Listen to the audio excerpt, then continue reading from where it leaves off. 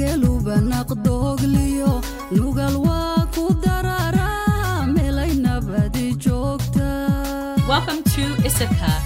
My name's Amina Isir, and join me as I take you on a journey to explore identity, culture, and belonging.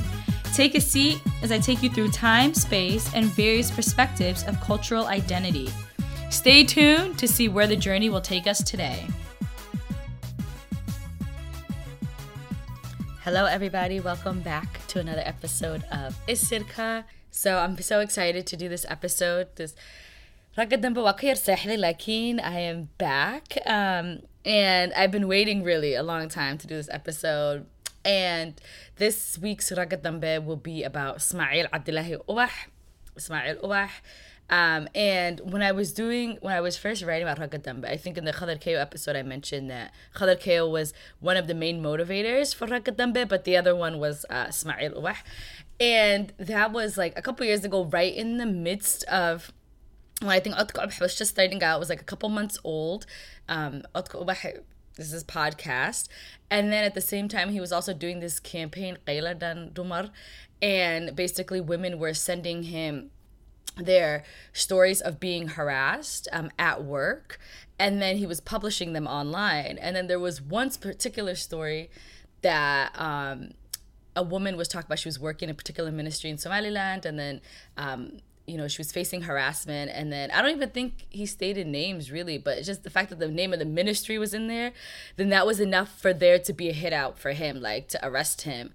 So go on with the Kachugin. So I thought that was like, that just kind of goes to show in so many different ways how much of our society is really kind of hell-bent on just like continuing the same amount of norms, regardless if they're good or bad. And if somebody comes in that's kind of really opposing that power or that norm of what exists, they are then the ones who are facing the penalty. Because it's not like he was going out and saying it. He was just relating somebody's story and using his platform. But the fact that he had enough of a platform for people to hear about it and talk about it, and the Somali world is so small, that was enough for a warrant to be out for his arrest in Somaliland. Like literally, like where do you even begin to kind of dissect that? But I think that small example, if you only know him for the podcast, then that is, a part of his activism and a part of the work that he does.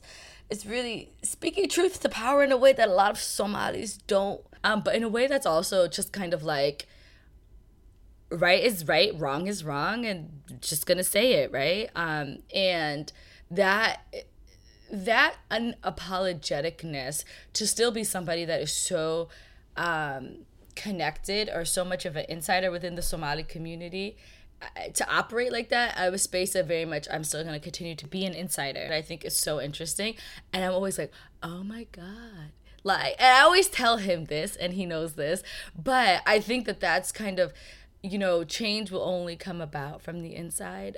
It's also a unique measure when a lot of social activists that are really like staunch activists on certain causes really come in like with kind of Western ideologies and Western ways of relaying that information, and like a sense of arrogance, like, you guys are so wrong for doing things this way, and how dare you?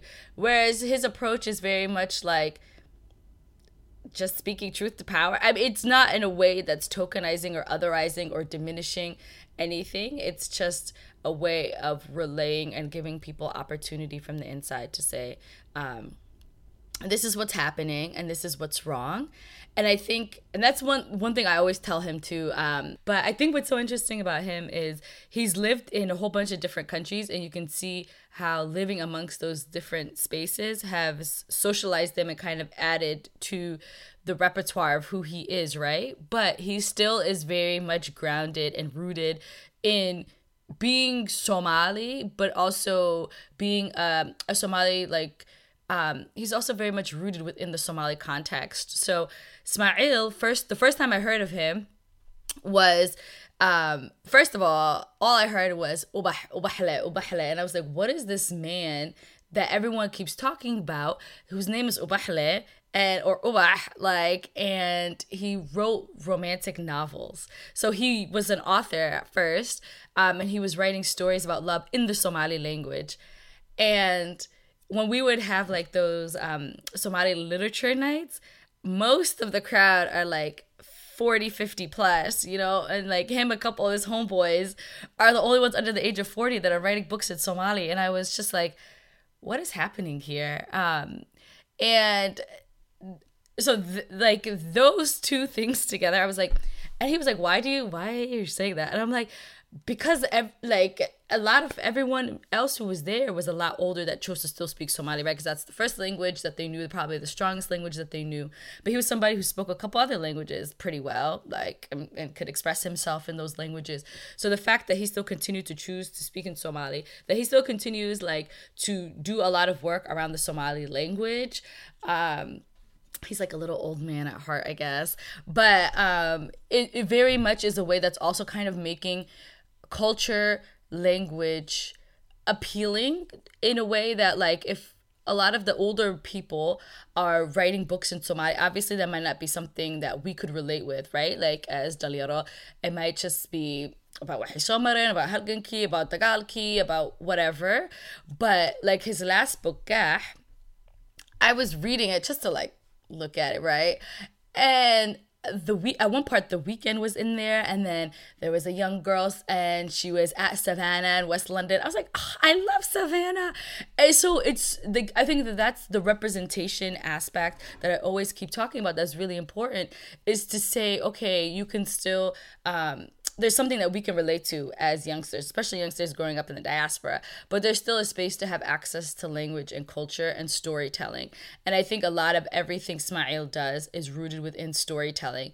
And that makes it so that everybody will want to listen, right? Like, it's not going back to the whole activism bit. If somebody's just yelling, saying you should do things this way, you should do things that way, and how dare you, like, that's not giving space for people to want to engage with you. That's very much already setting up a boundary. And I think what Ismail does very well is create a space for people to engage with him, with his work, and whatever work he's kind of putting out there. Half the time on Facebook, he's like just putting funny stuff, but that's still, you know, people are going to respond to that always, right? So then when he puts something serious or something that's kind of leading towards something, that people will always watch that because they already have their eyes on everything that he's posting and everything that he's doing. So when the author, like the old school romantic at heart, he's also kind of grown and developed a lot from the posts that he used to put on Instagram. And but I think that that's also something that I want to quickly touch on, like the focus on romance. And I talked to him a lot about, like, why are you like this? Like, I think from the day I met him till now, I'm always just kind of like, this is such an anomaly of things to put together. The way in which he even chooses to like present himself and carry himself. When you meet him, he's very warm, he's very friendly, like, you know, like, like, and then but it's kind of like there's this innate softness, like, that's not like innate softness that's just apparent, that comes out, and like it's just like a kind person type of thing. The focus on romance, I think, is also just kind of like, I literally could have wrapped my head around it, because I'm like, okay, first of all, we're Somalis, like, like, it's just, you know, our people are nomads, and like we're known for being these like really like other tough people. So what is this focus? I was like, I literally, like, I was like, I can't put two and two together. Like, I can accept like Westerners, but I was like, I don't understand the focus on romance in a Somali context. So even on that basic level, and that specific example is also kind of adding in another level of like, and haris, and I guess taking away the hishod, right? Like, I think there's a lot of, like, when you ask like your parents' generation and stuff about how they even got married, a lot of them was just like, well, we just got married. Like, there's no talk about like if they courted each other, anything. And there's so much of like, well, so I think that psyche, I guess, is that adding that psyche is something different. So I asked him a couple of questions, particularly, right, about like how he understands womanhood, how he understands Somali malehood, like what is Raganimo like associated with. He said that he would help to change the attitude of seeing Raganimo as the ultimate goal and Dumarinimo as weakness. And a lot of kind of like how he felt about Raganimo is basically like not exactly like the superior ultimate thing that I think a lot of our culture really kind of is focusing a lot of attention on. Like if men are to be strong and women are to be weak, like it's kind of like men are also allowed to have feelings type of thing. And he also said that a common thing that he would like to change is the fact that showing emotions means that you're weak. He said in his own words that being strong means being able to show your emotion. And I think when you kind of look at a lot of what the work that he does, so even the initial focus on romance, but even now his current series about Waylega, they were like, they got married on me. Also that like disappointment, like, which is a very natural thing. Like, obviously, this happens a lot. There's so many stories that are coming out about that. Giving a space to that, I think also a lot of people, it's really nice to even just see, like, even the fact that, okay, maybe, like, they didn't come to, like, like, it didn't work out that this couple would get married. But there still is like a sweetness of the story, right? And like that old love that's in there that I think is still really nice to listen to. And also with putting that out into the mainstream is kind of acknowledging that it is a normal part of life and it happens, right? Like, and so the shame and or whatever, like hiding it, trying to act like it didn't bother you, it doesn't necessarily need to be something that we kind of continue or hold on to. And so all of that storytelling then has kind of like evolved into the podcast. So if you guys all listen to I hope you recognize my voice. But when he started I was like, this is such like, for me as somebody who was raised in the diaspora, a lot of the information about like the Somali culture, context, stories, histories, I feel like is so inaccessible unless like either like dadka aad baad ku xiran tahay or like you really seek that out and basically spend a lot of time with old people or your family or stuff like that. So I think Otka Ubax is a great platform and a great way to also relay stories and experiences of people that might not be able to share it on the mainstream, right? Like, so when you listen to songs and you're like, oh, I wonder what it is. And then also even just speak to the creatives that are behind writing these songs, how they perceive the world and how that affects the songs that they write and the way in which they write the songs. So I think a couple of my favorite episodes on Otka Ubax personally was definitely like the ones with like Sadiq Burmad and Abdullah Hassan Ganay, like kind of listening to, and Halif Khair. That was a crazy story, but just listening to the background of these people, of these men who are writing a lot of stories, and I think also even allowing them to present themselves in various ways and giving them a platform to express themselves is also interesting, because then that allows a connection, right, like between them and their listeners and the audience in a way that's not just like, oh, you need to, you know this person because they are this and this, and then you just like give them respect, you know, like off top, but it's not like, you know, you would ever spend time to like really get to know them and to like speak to them and things like that. And so I asked him, what did Otka Ubax allow you that writing didn't? And then he said, Otka Ubax exposed me to a completely new audience. To be honest, sometimes I have a love-hate relationship with it, because, you know, he loves writing and that was his passion. That's what he really has spent a lot of time doing. And now a lot of people know him for the podcast, and his writings and his books are kind of forgotten. But he also says that, you know, it's another tool to disseminate his message, and he's very thankful for it. And in the future, we will also see Otka Ubax be bigger and better. It's already kind of grown into a visual podcast right now. And then he's kind of looking into films and directing and producing. And so we'll probably see some films, inshallah, by him in the future. But I think all that's a natural progression rooted within storytelling. There was one episode that he did about Abdi Tahlil, Allah Haristo, right after he passed away. And that also allows you to see his storytelling and the way in which, like, as a writer, he's like crafting his argument and kind of putting things together and descriptively kind of relaying, you know, what the background is. Like, I think they were in Mogadishu 1977. That was a beautiful episode. I really loved that one. I really loved how he put it together. And another one of his earlier episodes, you can also see where he used those elements of his storytelling in the way that he would as a writer. In that episode, Arur Agwain, he was kind of building off this mahmah, or the ways in which like Somalis perceived women and gender norms, but then also within that, he used like descriptive elements of storytelling. So instead of just like describing it, well, he did describe it himself, but then he added in those audio sounds, and it was such a cool way of like mixing the two, the descriptive written storytelling as well as the audio storytelling. They're like birds in the background, and it was like, and then it's like he woke up in the morning, he could hear the birds and the sun was shining in his face. So that was a very nice episode. So I think with Otka Ubaha, like the intro is a place to discuss art, storytelling, and a platform to discuss ideas that affect our society the most. And I think in this time and age, when a lot of the media platforms in a Somali context are all really kind of hyper-focused on like politics and disasters and things like that, Otka Ubaha really kind of gives a space for arts and culture to be celebrated on a regular basis.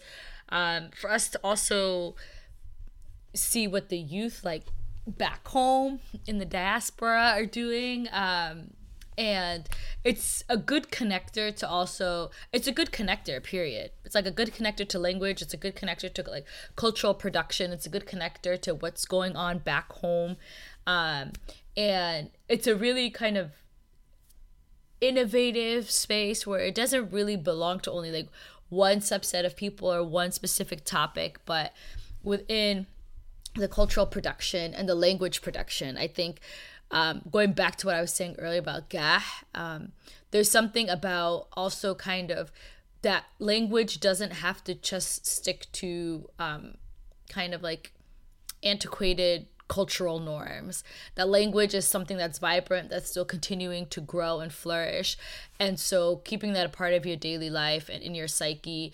And, you know, for a lot of people in the diaspora, they might be listening to Otka Ubaha, and that might be a way that they're still listening to Somali on a regular basis, outside of like speaking to their family members. I just think basically it's kind of like a cool way to still connect with culture and language and storytelling and kind of what's happening currently in terms of cultural production. And so that's an important space, and we'll continue to kind of see what happens with that space, but also what Ismail Ubah kind of continues to do. No pressure, but our eyes we're all watching. So in the beginning, when I said that I used to think his name was Ubahle, and then even they used to refer to him a lot as Ubah, and so I realized, okay, his name's not Ubahle, his name's Ubah. And also, why is this man going by Ubah? Like, but I think it's like, it didn't make sense. But then after I met him, I was like, okay, I can see it, you know, like, I think it makes sense. Like, it suits him, right? It works for him in a way that I don't think that's demasculating. I think it works for him. It just goes to show that something like the way Somalis talk about flowers, especially as like being like the epitome of like love, all those things, it suits the type of like artist and like that he's like reflecting himself as, that he would be a flower in the sense of growing, or like literally figuratively flowers growing in like the most like other type of environment, like where, you know, there's always like droughts and it doesn't rain too much in the north, and it's not like we do have flowers in the north, but we don't have flowers everywhere, you know? So it's very like unique, and it kind of fought to exist, and then it's very much celebrated, adored, and it's something that's been soft despite its environment. So when I asked him what would he like to be remembered for, he said the best thing to be remembered for is kindness. And I hope that when people think of me when I'm no longer here, that they remember me and smile. And so this episode of Rakat Dambe was about Ismail Abdullahi Ubah. He's a writer, he's a podcaster, he's a content creator, he's overall a storyteller and an activist that's really rooted in kind of ensuring that we appreciate all aspects of our full human experience. He's a strong celebrator of Somali language and literature. You all probably came here because you know him, but I think it'll be great to see kind of what he ends up being in the future and how he continues to grow. So I'd say Ismail Horosa'a, keep going. And I mean, if you made it this far in the episode, I just want to say that one of the reasons this podcast exists is because he kept telling me to do this, him and Zahur. So thank you guys. I appreciate y'all.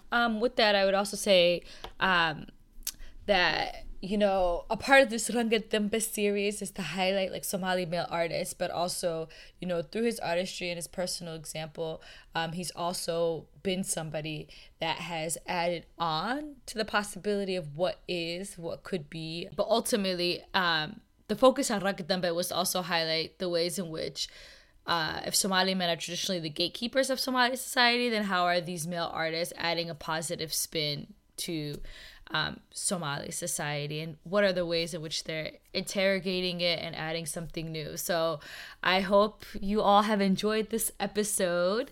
If you have not checked out Otko Ubah, listen to Otko Ubah, check out his writings, and stay tuned for next episode.